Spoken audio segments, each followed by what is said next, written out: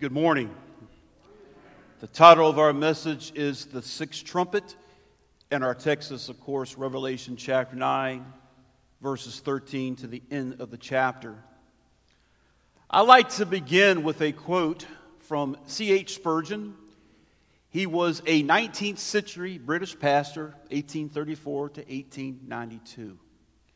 He said, quote, "There is no attribute more comforting to his children than that of God's sovereignty. Under the most adverse circumstances and the most severe trials, they believe that sovereignty has ordained their afflictions, that sovereignty overrules them, and that sovereignty will sanctify them. There is nothing for which the children ought more earnestly to contend than the doctrine of the Master of all creation, the kingship of God over all the works of his own hands, the throne of God and his right to sit upon that throne. It is the God upon the throne that we love to preach. It is God upon the throne in whom we trust." End of quote. Sovereignty, supreme power, and authority. Our God has both. We see four angels in this text that were placed in strategic positions. It's a forceful reminder that God is not taken by surprise by any event. Nothing will proceed without his own choice of time. But this does not mean that it eliminates human freedom of action. And I'll tell you now, there is a lot of ink spilt upon the sovereignty of God and the free choice of man. But sovereignty does underscore the purposes and providences of God. All the forces of history are under the sovereign control of God. And it's comforting to those who have entrusted themselves to Christ. It's hope and encouragement to the Christian community then and now. See, God will vindicate his cause, and he will judge the enemies of righteousness. And we're going through the wrath and the judgment of God in the book of Revelation. He is going to vindicate, and he will judge. It reminds you of Galatians chapter 6, verses 7 and 9. "Do not be deceived, God is not mocked. For whatever a man sows, this he will also reap. Let us not lose heart in doing good, for in due time we will reap if we do not grow weary." We know that. If you've been around here on this earth for any amount of time, you will reap what you sow. Your sin will find you out. And we're reading about God judging the enemies of righteousness. Look at verse 13. "The sixth angel sounded, and I heard a voice from the four horns of the golden altar, which is before God, one saying to the sixth angel." Now, most English translations will say "a voice," but there's no indefinite articles in Koine Greek, the Greek in which the Bible is written. A little different than modern Greek if we go to Greece today. What I mean by indefinite article: a plant, a pew, a clock, a person. Not defining anything, but just saying a. There's no such thing in the biblical Greek. It's always the. So when Jesus says, "I am the way and the truth and the life," there is no way you can take that as he's saying, "I am a way, I am possibly the life." No, he's making a definite statement that he alone is the way, the truth, and the life. Now, this voice, I wonder if it's the voice of God, but I remember the location of the altar. And there it is. That's an artist's rendition of the altar of incense, the golden altar that would sit in the holy place. Behind it is a depiction of the veil. Behind that would be the Ark of the Covenant, which is the presence of God, and they would put hot coals from the altar of sacrifice and then put incense on top of it. It would burn and make smoke, representing the prayers of God. Prayers of the saints going before God. But that is a rendition of it. The four horns of most of the sacrifice altars, they would use those to tie down the sacrifice. But now remember, that's an artist's rendition. But this will give you an idea of what that may look like. Now, when that voice that commands the sixth angel to release the four angels, who is it? Well, it's possibly the angel priest in chapter 8, verses 3 through 5, that presented the prayer of the saints of God. Could be possibly the prayers themselves, their unified concern for vindication. But one thing is for certain, a fundamental truth that we've learned about in these last few weeks concerning prayer: the prayers of God's people always take an active role. Are you concerned about our country? That wasn't a rhetorical question. Are you concerned about our leadership in government? Are you concerned about our state? Are you concerned about the condition of the world? Are you concerned about the loss? And when's the last time that we got down and we wept before God? After reading what we've read so far and about to read, if we have the love of Christ in us, how can we do nothing else than to fall down and weep before God and ask Him to send a great awakening? I've read about the great awakenings. People coming to faith in Christ. Do you believe revival can still happen? Do we believe in the power of the Word? Do we believe in the power of God? We must continue to seek the face of God. What did this voice say? Look in verse 14. Release the four angels who are bound at the great river Euphrates. Now some suggest a connection with the four restraining angels back in chapter 7, verse 1. Now, those angels back in chapter 7, they were stationed at the four corners of the earth, if you recall, and they were holding back the four winds of the earth. But these four are released, as we'll see in a moment, to kill the third of mankind. Therefore, some see these as demonic because they have been bound and chained. The ones in chapter 7, verse 1 were standing ready to act on part of God. Rather, these are waiting to exercise destructive power upon their release. And still others say they're just angels as instruments of God's judgment. Since they appear to be restraining an onslaught of an army, they're best seen as restraining angels. If you want to know what view I particularly hold, I'll let you know. But don't miss the forest for the trees of this text. It talks about the river Euphrates, and there's a picture coming up. There it is. Euphrates is to your left as you look at it, and the Tigris is to your right. It's modern-day map, comes through Syria and Iraq. It mixes up with the Tigris down towards the bottom, and then they both flow into the Persian Gulf. That river is 1,740 miles long. As you can see, it winds across the Middle East. And it's approximately 300 miles east of Jerusalem. So Jerusalem will be over here somewhere, more to your left. I couldn't find a map that did it justice to see that. But just to give you an idea where this river is. It marked the boundary between Israel and her chief enemies. It also marked the eastern boundary of the Roman Empire.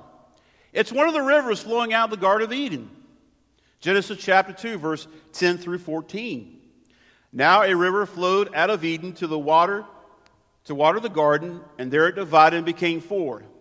The name of the first is Pishon. The name of the second river is Gihon. And the name of the third river is Tigris. And the fourth river is Euphrates.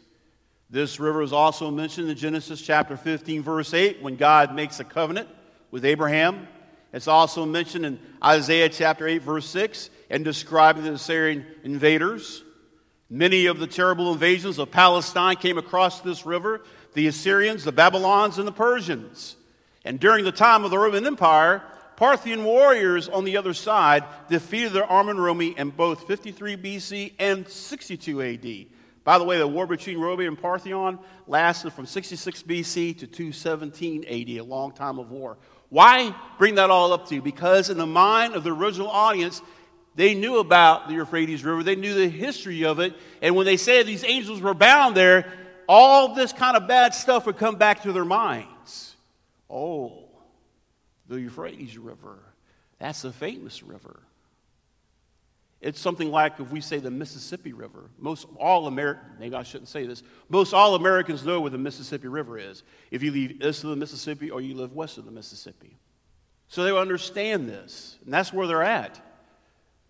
Looking back in verse 15, the 4 angels who had been prepared for the hour and the day and month and year were released. These 4 angels have been kept ready for the specific moment. Those 3 words, have been prepared, comes from a Greek verb that's in the perfect tense. The perfect tense gives the idea of existing in a state of readiness. They have been there for all time, standing there, waiting for this specific moment to happen.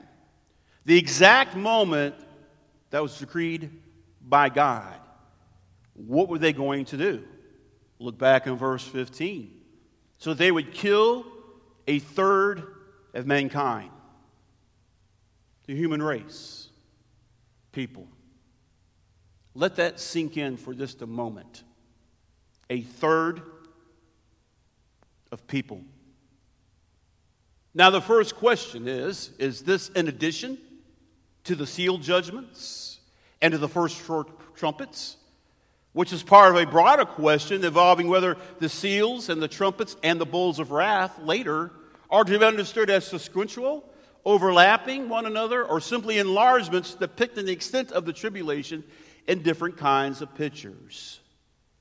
I would say there does seem to be a sequence to the judgments, and consequently, therefore, the third of mankind that loses their life in this plague is in addition to those who have already lost their lives. Now, you may check me on this. I did this back on Wednesday, Thursday, got these, but just to kind of put it, we can put our minds around it. That's more than the accumulated deaths of all the wars that were fought in the 20th century. The world's population, as of August this year, they're saying 7.79 billion. In November, it's expected to reach 8 billion. So a third of that, if I did my math properly, over 2 billion people would be killed in this moment. That's given if the population stays at 8 billion people. 2 billion people gone. Now let's bring it closer to home. That could be some of our friends, our neighbors, even some of our own loved ones. Look what he says in verse 16. The number of the armies of the horsemen was 200 million. Now, to put it in context of John's day, the Roman army in the first century was composed of approximately 25 to 30 legions. Each legion consisted of approximately 4,000 to 6,000 men.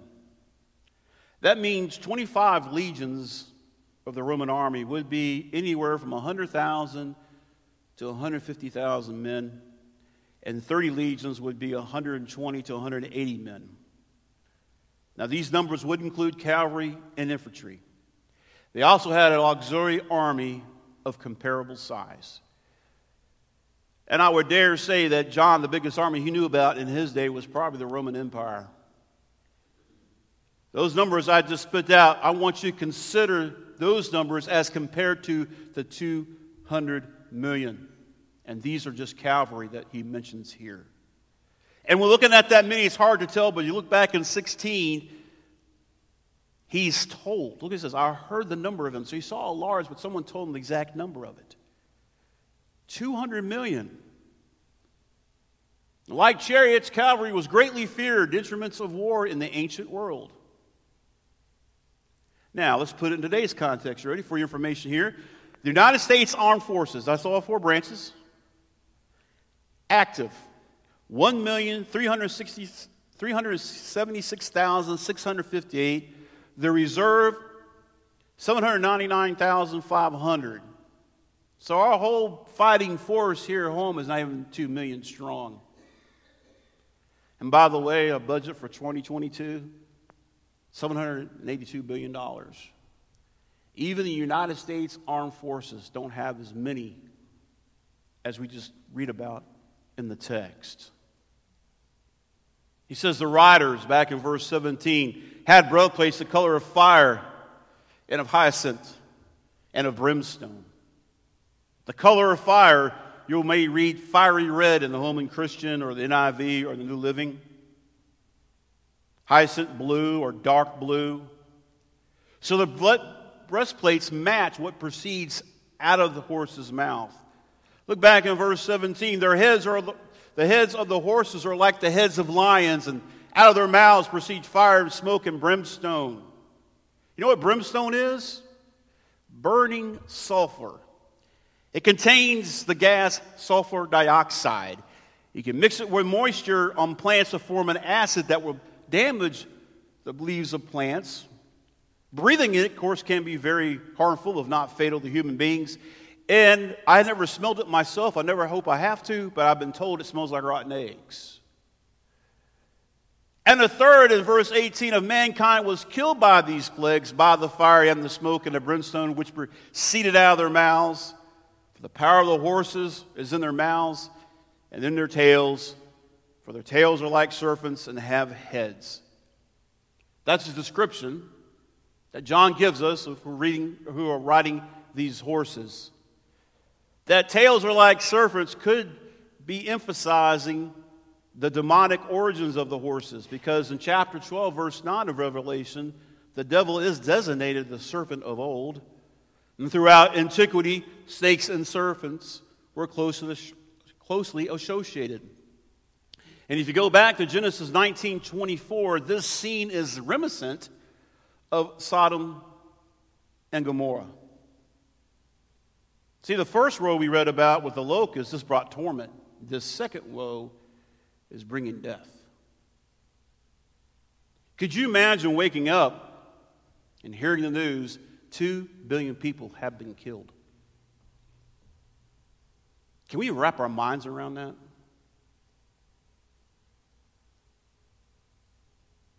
This description of this army defy any known military contingencies. This is not only true of the ancient world, but also the modern world. And the attempts to specifically identify the horses as tanks, sending out forth fire with some sort of automatic weaponry, is a little far-fetched, in my opinion, to say the least. Because God could not conceive of modern weaponry like a tank. Therefore, I don't think he's describing such objects.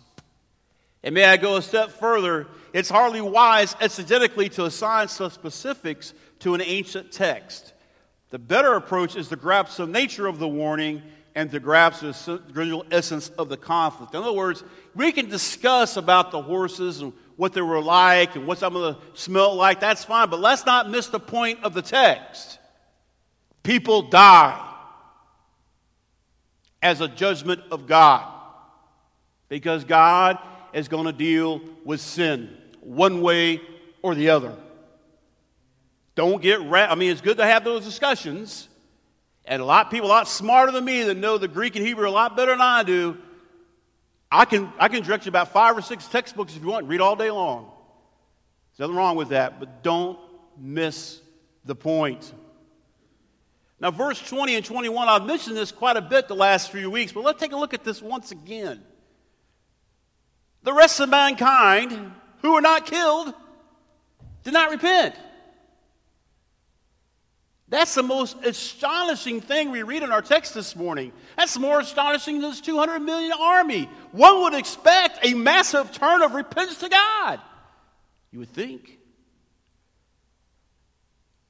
And there's a sequence to the judgments. A third of mankind is killed in addition to those who already died. Back in Matthew chapter 24, verses 21 through 22, Jesus speaking, For then there will be a great tribulation such as not occurred since the beginning of the world unto now, nor ever will. Unless those days have been cut short, no life would have been saved, but for the sake of the elect, those days will be cut short. Nod your head or raise your hand. Give me some time. Does this shock you that no one repented? I mean, seriously. And bear with me, I'm just thinking out loud. When this event happens, it will happen. Of those people that were killed, I wonder if they ever sat in a church service or the gospel was ever shared with them. And they may have heard the same message and they've been warned about it, but yet they do not repent. But it goes further, doesn't it? Look back in verse 20. Did not repent of the works of their hands, so as not to worship demons, the idols of gold, of silver, and of brass, and of stone, and of wood, which can neither see, nor hear, nor walk. These idols did not possess any divine characteristics, but they even lacked human abilities, such as hearing and walking and seeing. In verse 21, look what it says. They had no repentance for their murders, their sorceries, their immoralities. That's the Greek word porneia, where we get our English word porn from. But that word porneia is not just sexual immorality like adultery. It covers a whole spectrum of that, including lust. If you want to do an interesting study in a Greek word one time, look at that word porneia. They didn't repent of that or their thefts. Despite all the upheavals, the tragedies, and the overwhelming loss of life, they continue to reject the one true God. They rather favor gods of their own manufacturing. Anytime we don't like what the Bible says and we say, well, God didn't really mean that or God's not really like that, we are guilty of manufacturing a God to our own understanding. That, ladies and gentlemen, is idolatry. That's what it is.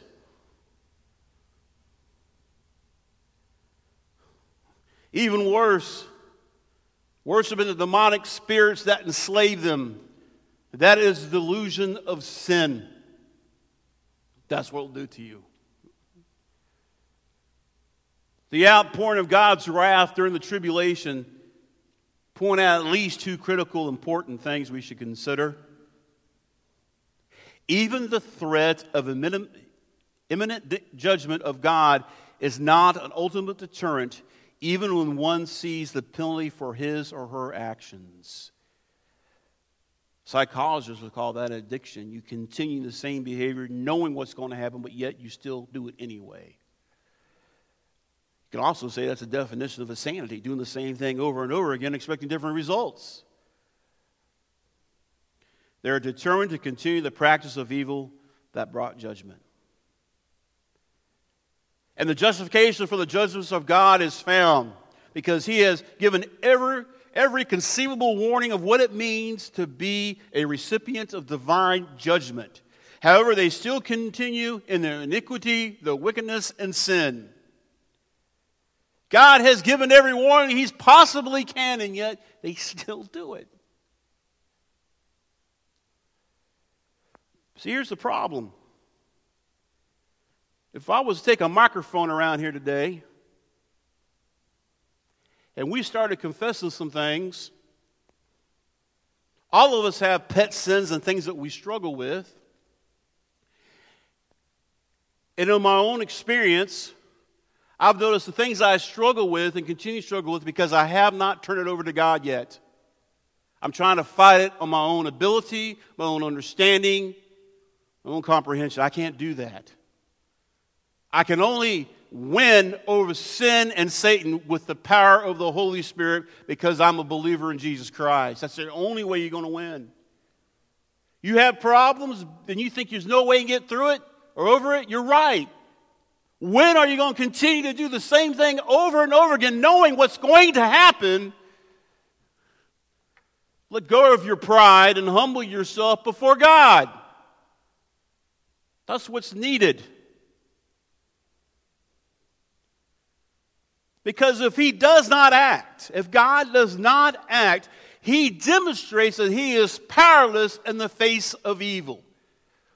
What the history of the world and the Bible have demonstrated to me, God will vindicate, he will judge, but God, because of his grace and his mercy and his patience, his long suffering, is the only thing keeping him from making this happen right now. He's waiting for more people to come. And this salvation, this new walk, this new life that you're given, it's not out in the future somewhere. It can start here and now. But you have to come to him. You have to let go. Let me just ask you a question. How much control do you have anyway? Really? I believe in going to the doctor, take medication for things. But how much control do you really have? We do not know when all this is going to happen. Jesus said he didn't know. He said the angels don't know. Only God the Father knows. And there's another little event that no one in this room knows about when it's going to happen. That's the time of your own physical death.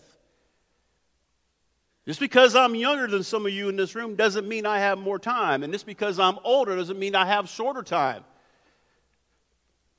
Over the 20-something years of ministry, I've been to many funerals of both the old and the young alike. We're just one heartbeat, one breath away from eternity.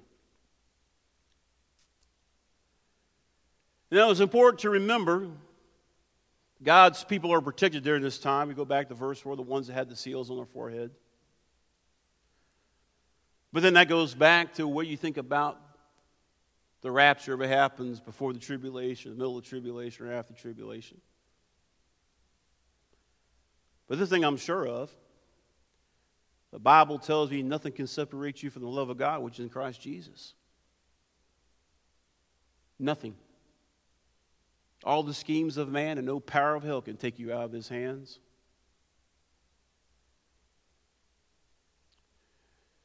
We, as believers, as saints, and also the unbelievers, we have to realize what really is at stake. Because idolatry in our society is not as obvious as it was back in John's day. We don't call it idolatry, we call it different things. We may use a good word like I'm passionate about this or I'm passionate about that. Whatever you place before God in your life, that's an idol. And you're robbing God. That's not my words, that's the words of the Bible. It could be money, it could be possessions, it could be power, it could be pleasure, it could be success, it could be fame. Because those who buy into a secular culture and its ways are headed for divine judgment. There's still a chance to repent. That's the good news. We talk about the gospel being good news. That statement alone bears the question, well, what's the bad news? Well, the bad news, God's coming back. He's going to judge sin, period, across the board. And our society, what I see happening a lot is we want to justify ourselves by the actions or inactions of somebody else. Well, I'm better than people that go to church. They're a bunch of hypocrites. You think that's going to stand before God one day when you're looking at them? Because you have to answer for yourself. Period. End of sentence. That's it. I can't justify myself by the actions or inactions of somebody else. I have to look at Scripture. What God has told me. That has to be how I look at my actions and what I do and what I say. See, I should never come up with the rules or ethics of behavior and then run to the Bible and find proof text to justify myself. No, I go to the Bible first. What's the Bible say about adultery? Thou shalt not commit adultery. Pretty straightforward. Jesus qualified that though, didn't he? You've heard it said, he said that to a bunch of people back the first week. He said, you heard it said that you should not commit adultery. But I say to you, if you look at a woman and lust after her, you've committed adultery already in your heart. Ooh, that hurts. And I'm guilty of that, I'll be honest.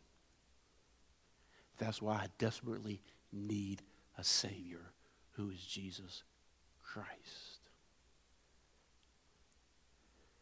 The invitation. It's not only for those coming to Christ for the first time, it is open for everybody. Now, we don't refer to this as an altar. Some people say you can come with the altar. The reason we call it that, we don't have a sacrifice up here. But the Bible says we need to present ourselves as living sacrifices. So you come up here as a way of saying, God, here it all is. When's the last time that you prayed for anybody? You wept for the lost. Or perhaps you're running from something. God's calling you to a deeper relationship to Him, calling you some type of ministry. This is going to happen. This is a warning text. But it has to be your decision. Can't be your mama's or your daddy's, brother or your sister, whoever. It has to be yours. And it has to be coming from your heart. It's not about what you say, but where it's coming from. Because Jesus said, what comes out of your mouth will reveal what's in your heart. Amen. What say you? What are you going to do with this information now? Are we just going to walk out and say, oh, well? Or are we going to do something about it? Heavenly Father, we thank you for this time. We thank you for your word. Father, I pray, if there's anyone within the sound of my voice who is not sure of their eternal destination, this will be the hour and the day they'll make sure. For those who are Christians, dear God, I know that you are calling them into a deeper relationship with you. I know all of us have things that we struggle with. Father, I get so tired.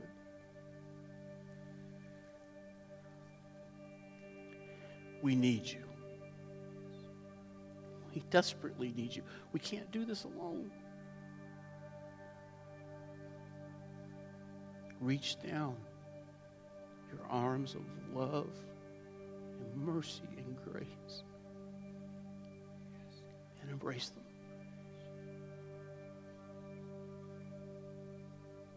Father, let them know how much you love them, how much you care about them. Father, may we be obedient to your words.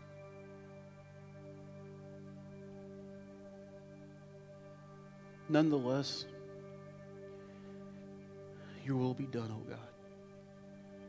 In Christ's name we pray. Amen.